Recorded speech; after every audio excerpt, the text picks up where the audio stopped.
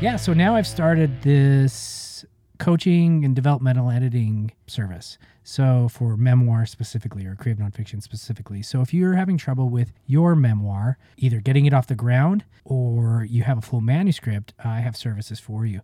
If it's getting off the ground, I'd love to coach you through structure, through theme, through goals, through finding that golden thread to make the memoir something that people want to read. If you've already got a manuscript and you need someone to take a deep dive into that manuscript and develop it better for editors or publishers, I have services now for you to do that. I would love to work with you. You can find all these services at casejohnston.com, or you can write me at casejohnston@gmail.com. I'd love to work with any memoirs, any essays, any collections of essays. So go ahead and reach out. Case, go ahead and spell Johnston, because... Oh, absolutely. It's KaseJohnston.com or JohnstunKase@gmail.com. Reach out with any questions. Thanks. Awesome.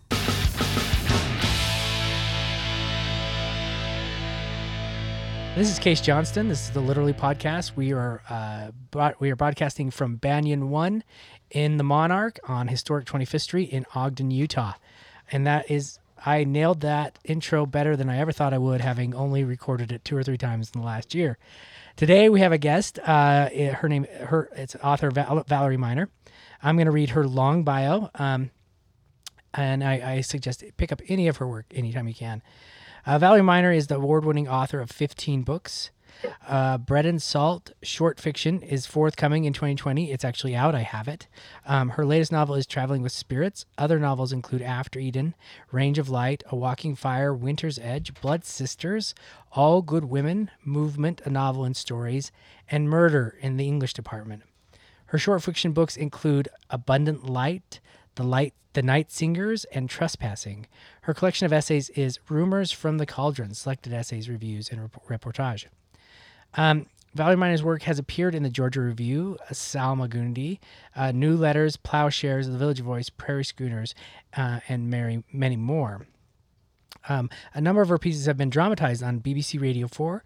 Her collaborative work includes books, museums, exhibits, as well as theater. Her work has been translated in German, Turkish, Danish, Italian, Spanish, French, Swedish, and Dutch.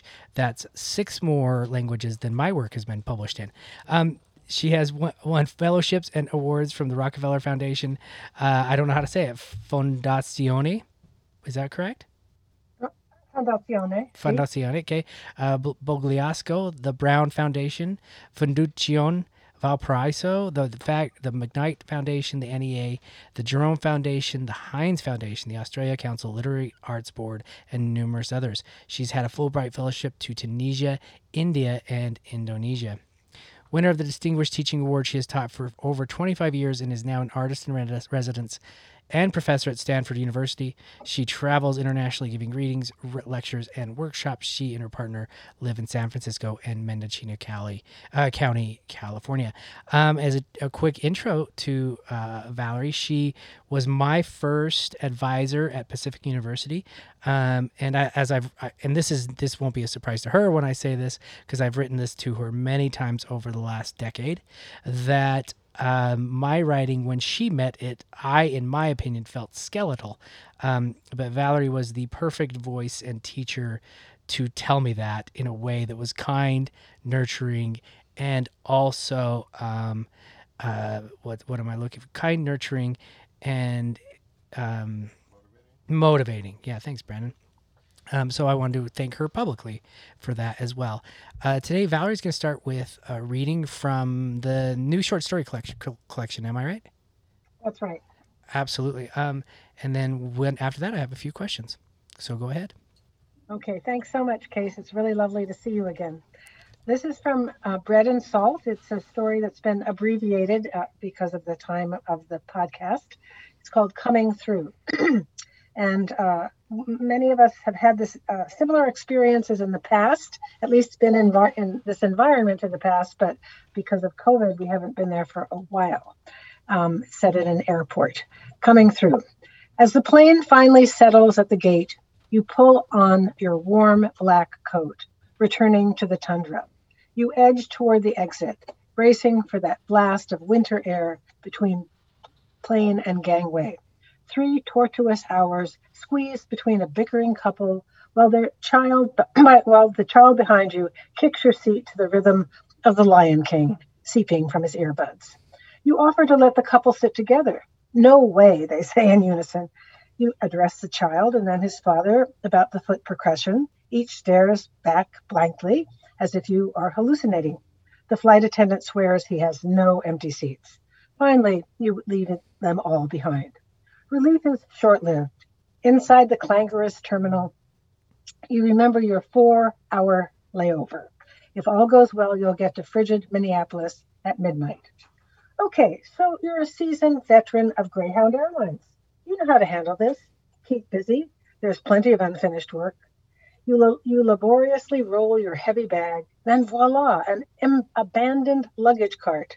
You unload and glide along, searching for a restaurant where you can read charts on your laptop. Just last night in Orange Blossom Land, this reunion with your oldest friend in her favorite South Beach cafe is the reward for that boring conference, a sweet and swanky night. After her second glass of wine, Janice smiles mischievously. Tamar, love, where did you find that dreary coat? It's a basic black coat, versatile, mid-calf, slimming, you say, taking in Janice's mauve mohair jacket over her emerald green shift. Tamar, really, you look like a nun. Come on, you argue. It's practical, chic, like a basic black dress. See how the red brightens up the red scarf brightens it up? Okay, a post-Vatican II nun? She laughs. Honestly, Tam, it reminds me of the coats our moms wore to synagogue. Next time I'm in the cities, we're going shopping, and I'll introduce you to the 21st century. I'd like that, you grin. Sometimes you envy her Florida adventure, but your parents are frail, and you can't leave St. Paul. Janice, whose parents are cruising the Mediterranean, calls your filial attentiveness saintly, but as the only child, it's just your job. The new terminal, they say, will be state of the art. Right now, it's a chaotic construction site with culinary choices ranging from the dismal to forget it. You opt for sushi. Sushi at a Midwestern airport? Maybe not the best idea. Well, you feel like a light meal in a large Sapporo, and they allow you to wheel in the luggage cart. Focus, Tamar. Opening your laptop, you ignore tomorrow's charts and feel called to scrub your inbox, a perfect task for the interstices of life. You do a search for Jonathan and delete all his messages as he deleted you from his life last month. Would it be so easy to erase long loss or longing? Now on to work. Too soon the sushi and more disappointingly the Sapporo are finished. There's a lot more email, but weary travelers hover hungrily, eyeing your table. You bust your plate and start strolling. Still 4,000 more steps to walk today. Bargain ticket. Why did George get you the cheapest seat, a lousy middle spot all the way from Miami? You've only been pleasant to George, offering lifts when his jalopy breaks down, soliciting his thoughts on designs. He manages great bookings for Dan and Angus and Lloyd. Half the time, they're bumped up to first class and get passes to those sleek airline lounges. It's not some sort of sexist thing on George's part. Of course it is. Just buck up. At least you have a job and a free luggage trolley. Exercise will clear your head. You push the cart from one terminal to the next, past shops selling briefcases, cell phones, expensive men's clothing. It's good to stretch your legs after 3 days of panels and board meetings.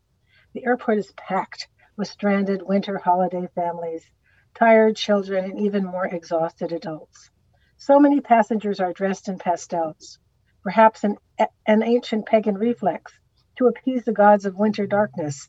Still, you can't imagine wearing pastel to an airport. Excuse me, miss, an old man steps close, grabbing your arm anxiously. You're a little annoyed, then you sense his panic. Are you okay? You work for the airlines, right? He's breathless, flushed. Or the airport? No, sorry to disappoint, I'm just a passenger. Oh, I thought with a black uniform and all. You will never tell Janice this story. Sorry? He's trembling now. Sorry to bother. He turns away. Hold on, you reach for his bony shoulder. Is something wrong? Will, He whispers hoarsely, I lost my wife. You take his hand. Misplaced, he adds quickly. She's not dead or anything. His voice winds higher and fainter. I told her to let the children visit us for Christmas. I bet she's fine. Let's look for traveler's aid. See that desk there? You guide him closer. They'll call her name over the loudspeaker. Drained but resolute, the old man pivots toward the desk. He walks away without saying goodbye. You stride for another 20 minutes, 3,000 steps, and decide to look for a seat where you can review Monday's meeting agenda. Bingo, an empty gate. Your concentration lasts exactly 40 minutes. Resume walking. Why did they why did you leave your earbuds at home? A little music would muffle all this clanking, buzzing, sneezing, coughing, clattering. The overhead TVs blare alarm about a snowstorm in New England. A man in a shiny green gabardine suit leans against a pillar shouting into his cell phone. You imagine he's a giant frog. Are you losing your mind? People more sensible than you, Black, Asian, Latino, white, young, the whole world, are sequestered between headphones or engrossed by paperbacks, deep in survival mode. Abruptly, a boarding pass is thrust in your face. You're startled, then you regard the woman, perhaps 25, perhaps North African or Middle Eastern, wearing a black hijab, long navy dress, and holding a hefty toddler. You recall Janice's crack about the nun. A hand of Fatima dangles from a gold chain around the woman's neck. Poor thing is terrified, worn out, lugging her son in a battered houndstooth satchel. Flight, she demands. Where? Immediately, you understand you may be her last resort. When you discover the flight leaves in 20 minutes, you're sure of it. Must hurry, she frowns on the verge of tears. Late, very late. Yes, you nod, but you'll be fine. You say this with your eyes as well. Doubtful, exhausted, she shifts the boy higher with her right arm. The knuckles on her left are white from gripping the valise. Here, you adjust the luggage cart. We can put your bag in front of mine. She regards you suspiciously. But you are, after all, some kind of airline agent, so she accepts the offer, relief flooding her face. Your son, you point to the upper rack, then touch his foot lightly. He can sit here. Her eyes widen. Shaking her head vehemently, she reaches for the valise. Okay, you say softly, holding up your palms. Just the bag. She nods, as if she's given you something. Gate B23, you whistle. That's pretty far. She stares at you anxiously, almost angrily. Cleveland, more upbeat now. You speak slower. Going to Cleveland. Cleveland, Ohio, she answers solemnly. You point to the Terminal B sign. Cleveland, here we come. Every gate is crowded, with vacation refugees dumped between delayed flights. In a corner, a group of 10 or 12 South Asian women lie on the floor, sound asleep. Coming through, you call, then louder, boarding flight. Where did you get this lingo? The human sea parts for you, the young mother and her squirming son. Several people approach with questions, but you wave them away politely. Emergency, boarding flight, a controlled, professional tone. Two wheelchair caddies eye you skeptically, then shrug to each other. You don't care.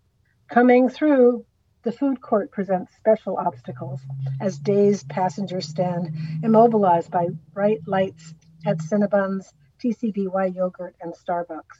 The air is ripe with salt, sugar, and cooking oil. Good thing you didn't have that second Sapporo. You're high enough. Coming through, suddenly you slow for the woman to catch up.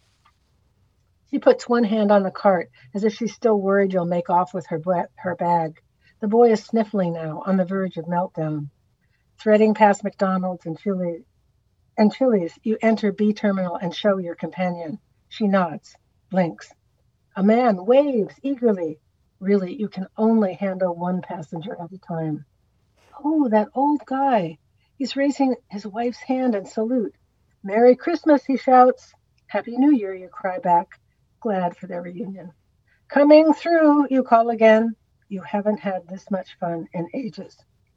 Final call, flight 78 to Cleveland. A broken voice crackles over the loudspeaker.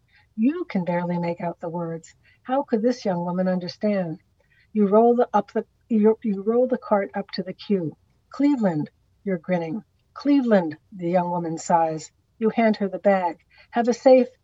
Before you finish, she's rushing down the gangway, balancing bag and baby. No wave, no thank you. Why should there be? It's all in the night's work. 60 more minutes until the Minneapolis flight. You brush off your coat, turn the cart around, and wait. Thank you. Thank you, Valerie. I'm glad you read that one. That was one of my favorites in the collection. And I was going to talk about that one on my list of questions already because it's a fun one. That's a funny one. There were multiple times while reading it that I giggled because of this woman's experience from a tight, cramped airplane with the young boy kicking her in the back to helping the young boy and his mother through the airport, and then at the end taking her role so seriously. And I think my favorite line of the entire part of the story was where she says to in summary that, well, I can only do one thing at a time because I'm busy with my job here. I really enjoyed that one. Does this one come from your years of travel and living in airports, or where did this one stem from? Yes, I've spent too much time in too many airports, and one of the blessings of this dreadful year has been that I haven't had to go to an airport. I do like to see friends, and my friends live in far away places, and that's the only way I get to see them. But the airplanes are becoming increasingly uninviting, and the airports themselves. Yeah. Yeah. Why? What about the airplanes? I mean, I feel the same way. And I think a lot of people know, but for people listening to us, for a lifelong traveler like yourself, what have you seen? What evolution have you seen in airplane travel over the last 20 or 30 years? Well, I know this will sound really outdated, but people used to dress up to go on an airplane, Mm-hmm. and now I wear a pair of jeans and an old shirt, and I take a bath before I get on. Right. But it's something where it's become a utilitarian experience, Mm-hmm. and for people, I mean, I think it's important for those of us who do travel to realize we have the privilege of being able to do this, and that it is expensive, and many people don't even have a shot at it. Right. But for those of us who do it for work, the airports are crowded. The security people do their best, but often they screw up. You're always behind the person who's never taken a flight in his life before, Yeah. and takes 45 minutes to put things on the Right. conveyor belt. And when you get to the flight, people are eager to get to their seats. They have these leaking headphones, as was discussed in that story. It just is a kind of endurance test. Yeah. There are many wonderful things about the fact that people can fly all over the world and can be reunited with family and good friends, but the venue, the medium is not the message I want anyway. Yeah, and I think what you said was really interesting about it becoming an exercise in endurance, where it used to be something enjoyable to get on a plane. I used to remember just loving it, as a fun experience to fly, and now as a claustrophobe, I struggle. I struggle really heavily with it, and I end up paying through the nose to make sure that I can avoid anxiety and panic attacks because of the situations that the new planes put me in. And even if you pay through the nose, they seem at times to even screw you that way, like saying, well, we've your ticket we're going to put you in the middle anyways. And so I found this short story really fun and honest because of this passenger's journey from the flight to enjoying herself in an airport, actually helping other people. and of course all the discussion about how dressing and her friend, and how that kind of foreshadowed what was coming later, as to be thought of as someone who works at the as someone who works at the airport to assist them. And this was a short one, and this kind of leads me into my next question, because some of the short stories within this book are quite a bit longer, and some are quite a bit shorter. And but the shorter ones, in my opinion, carried the same amount of weight as the longer ones do. And as somebody who's not much of a short story writer, could you talk to us about your process in putting together a book like this? A collection, and saying, okay, this is my collection and this is the theme of it all, and now I'm ready to put it all together. Like I said, for someone who doesn't write short stories, I mean, this is something that I can share with my students to help them out when they ask me questions. That's a good question. The stories are set in Tunisia and India and Turkey and Italy and France and different parts of the U.S. And I think that in putting them together, I saw that travel, of course, was an important part of the book. In some ways, it's an ideal book, to be commercial about it, to come out during this terrible COVID siege. Yeah, absolutely. Because people are not traveling, so they can travel through the book. Mm-hmm. I've had a number of readers say that to me. But so putting a book together is a really difficult business, in the sense that you need to choose which stories and which stories to put where. And what I tried to do, people often say, put your best story first and put your second best story last. And what I did with this one was I put at the end a novella, which is not to say it's the second best story, but it seemed to fit best there, after people had a chance to experience these different forms, microfiction and longer fiction, and different emotions and different styles. Some of the stories are whimsical. Some of the stories are tragic. Some of the stories are serious but fun. And what I tried to do also was to organize the stories with regard to length, so that you'd have one longer story and then maybe a shorter one, and then a longer one and a shorter one. And I don't know why some stories are longer and some are shorter. I have no idea. That they end when they end. Yeah, and I think that's a part of my question too. Is I've tried to write short stories, but they always turn into novels that end up on my laptop for years and years. What is it? I mean, when you're thinking about a short story and writing one, when you have that catalytic moment to get started, do you? I mean, I think you almost already answered this, but do you know when you get started how long each one will be, or do you just let them? Do you just write until you feel like it's done? I think I have a sense that one is going to be longer. The first story in the book is set in Italy. It's about a woman who's surviving, as we say, breast cancer, and she's decided to change her life and move to Italy and become a singer at a trattoria. And she lives in a pension with a group of expatriates, international people from Finland and from Armenia and so forth. And I knew that to cover all of those people, it was going to be a long story. Right. With this one, I knew that the point was to kind of get in and out, to kind of show her. Nobody wants to spend too much time in an airport. So I didn't want to insult my readers or make them uncomfortable. I'd say that the difference between writing a novel and writing short stories, I mean, there are a lot of differences, but for me, writing a short story is more like choreography. It's about movement.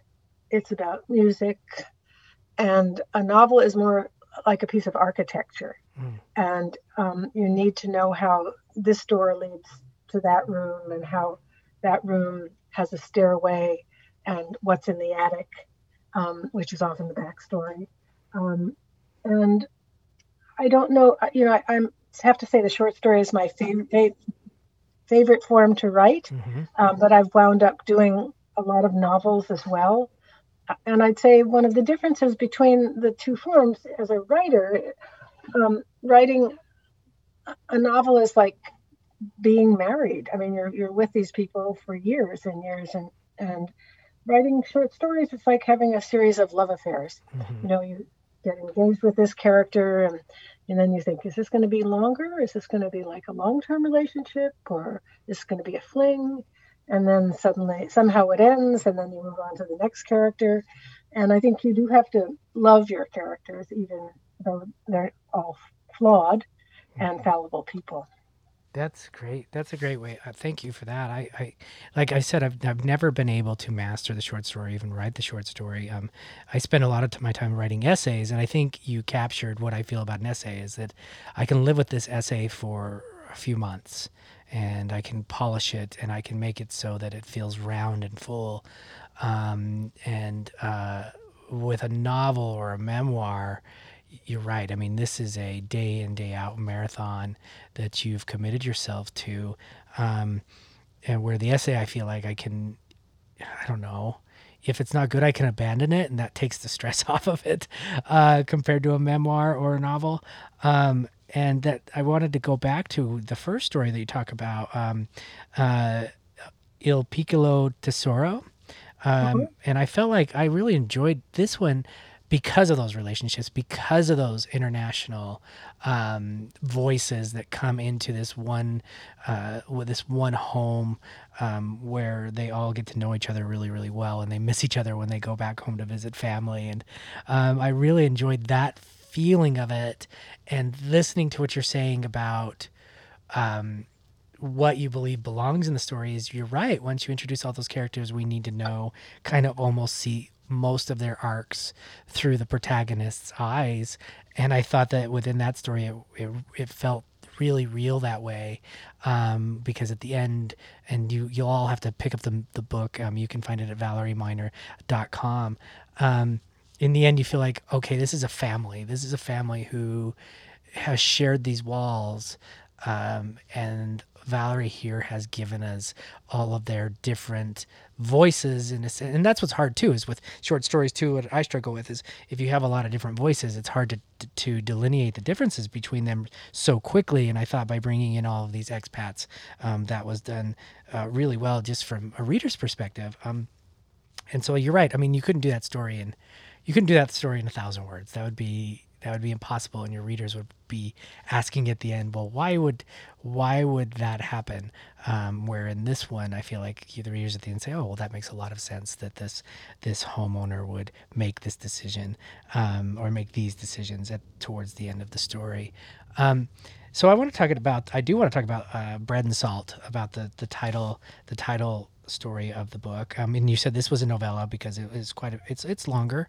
And I hope you don't mind if I give away the ending of this one, at least thematically, because I was really struck by it.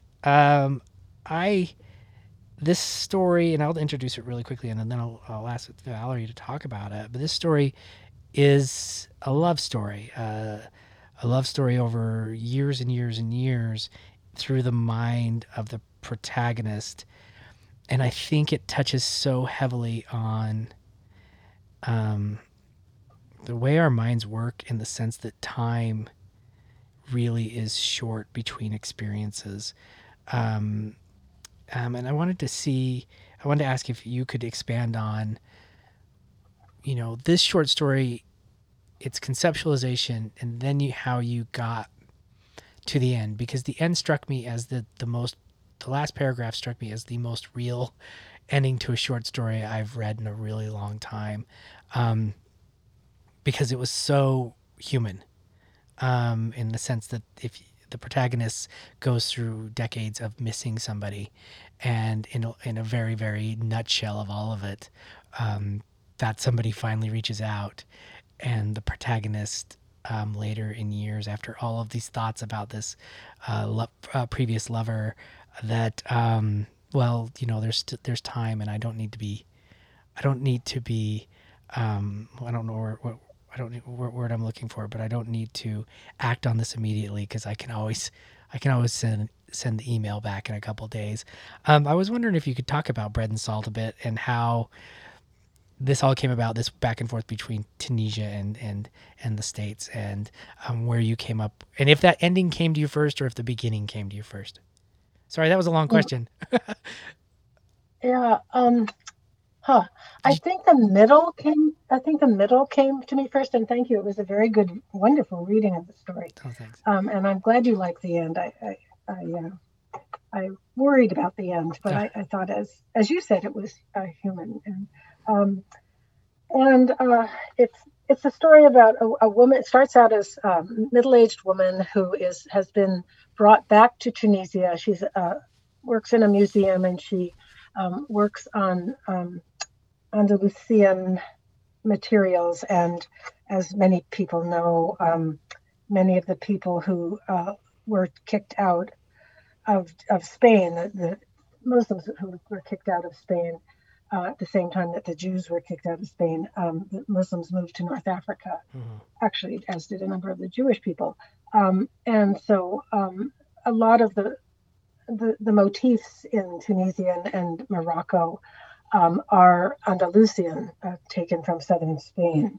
And so she's invited to this because that's her area of expertise. She developed it when she was much younger, partially because she had fallen in love with this man from Tunisia. And they are separated for about 5 years, and they wind up coming together in Paris for a really dramatic set of experiences. And then they're separated. And then many years later, she returns to Tunisia. Oh, and she's always wondered what happened to him. Meantime, she's married. She's had a daughter. She's divorced. She imagines that he has 5 wives and 49 children. And she doesn't really know what happened to him. And so the story really, I think, started with this idea of the possibility or impossibility of intercultural love, and then I realized that it was going to be it was going to take over their lives. So eventually, that's why it became a novella. The story starts with her returning to Tunisia after many years, having been invited to work in a museum in Kairouan, which is the 4th holiest city in all of Islam after Mecca, Medina, and Jerusalem. It starts out with a reference to the bombing at the Atocha railway station in Spain, where many people were killed, and the railway bombing was later attributed to people from North Africa, and the ringleader, in fact, was someone from Tunisia. And one of the names of the perpetrators was very similar to the name of the man she was in love with. And so she fears that somehow he was involved in this. So those are some of the issues that come up in it. And one of the things that I was interested in is this experience that my Tunisian friends have of, especially those who've been educated abroad, primarily in France, because that's their second language. This experience they have of going back to Tunisia and not really feeling that they belong there. They're a little bit too cosmopolitan. But then when they go back to France, they don't belong there because of all the racism. Right. And so I wanted to talk about these people who kind of live in limbo. And Anouar, the man, is one of those people. So those are some of the issues that came up in the story. And the reason case that I think it's so long is that I kept sharing it with my writing group, and they kept asking me more questions. Yeah. So I had to try to find out what the answers to those questions were. Yeah. And I do think that every story and every novel finds its natural ending. I don't think most writers, or at least I don't, think, okay, this is going to be 375 pages or this is going to be 79 pages. I think the story finds its end. Yeah. No, I really was intrigued by the story too, because there was the time within the story where where Anwar discusses, being spat on in Paris and yelled at and called names and says, I got to get out of here. And that was so tied into the protagonist's thought of maybe he was somebody that was able to hurt other people in Madrid because of what happened in Paris so long ago and the anger that he displayed with the protagonist. And I thought that moment of doubt that you bring up within the protagonist saying, could he have done that? That is in itself is so real too. It's so human. And the story, while it was a novella, it read very short to me because of the pacing of it all. And I wanted to find out, do these two reconnect, right? Do these two reconnect with their love, because they had a nice love. And then of course life happens, which is life, right? Which is the reality of it, which is the authenticity of this story. And at the end, I just love it so much where she finally gets the answer. No, he didn't hurt people. And yes, he wants to meet for coffee someday or drinks, and we can spark this again. And then she says to herself, as a grown person who's lived life, well, you know what? I don't have to be hasty right now. I can wait. And I loved that ending that way. And so I was really drawn to this story for all of that, and because too, it reminds me of I've heard stories in life where I have a friend whose parents were married since the time before he was born, and they divorced when they were in their 70s, and then they ended up marrying their high school boyfriend or girlfriend in their 70s. And I remember them putting on Facebook a photo of their wedding saying, we were dating just yesterday, but it had been a span of 50 years. And I just feel like that the story encapsulated that humanity where time is so short, and the way in which we see things, relationships especially, that they can still be so raw and real with us even after 30 or 40 years. And maybe that's why it spoke to me personally. Maybe I'm bringing my own schema into the discussion, but that was something that was really, really came forward for me when reading it. Well, it's important to hear that. I think I really believe that after a book is written, it belongs to the readers. And Mm-hmm. I say to my students, so there are 15 people in this seminar, and we're reading this book. There are 15 different books. And so what a reader brings to the book is just as important as what a writer may have intended or may have experienced. I don't think I intend things so much as I discover things as I write. Mm-hmm. And the other thing I just say about that novella is that it is the title story, and bread and salt in an Arab tradition is a way, after you have shared a meal of bread and salt, if you've just met with someone, people often say to you, now there will be no animosity between us, or we will always be friends. But the image of bread and salt is really multicultural. I mean, in England and Northern England and in Scotland, people on New Year's Day bring bread and salt and coal to people's houses. And in Russia, there's this tradition of bread and salt being part of hospitality. And in fact, the word for hospitality in Russian, klebosene, literally means bready, salty. So I think that this idea of bread, something that nurtures you, and salt being something that flavors the story, is a kind of international image. Right, and you could probably take that religiously too if you wanted to look at through Christianity and other religions too, about this idea of breaking bread and salt and how that ties culturally across the world. I have another question, and then after we're actually cruising through here. I have another question about theme and about place, and then after that, I hope you'll open up about anything that you want to share about the book or any other books. So within this book, like you said, there's a lot of travel, but there is a very drastic contrast between hot and cold Mediterranean and snow throughout, and even within the whole story, which is the second story in the book. The protagonist is having a panic attack almost as a witness to an accident, but the panic attack starts initially when the protagonist is thinking about going back to the upper Midwest where it's cold, almost as if place in this book many times where the warmth is where the warmth of the characters live, or the love of the characters lives, and where the cold is a very drastic juxtaposition of happiness almost with these characters. And like you just said, you sometimes you don't go into it thinking this is what I'm going to do, but it seemed thematically like that was very purposeful within this collection. Well, that's a really interesting question, because I think so much of what comes out in a book and seems to be meaningful to other people is unconscious on the part of the author. I did not intend that in any way. I didn't say to myself, "Oh, here's a metaphor. This is a good way to do figurative writing." But many people have said to me that my books are about place, and people's experiences in a particular place. And certainly, I think that's true of the stories here.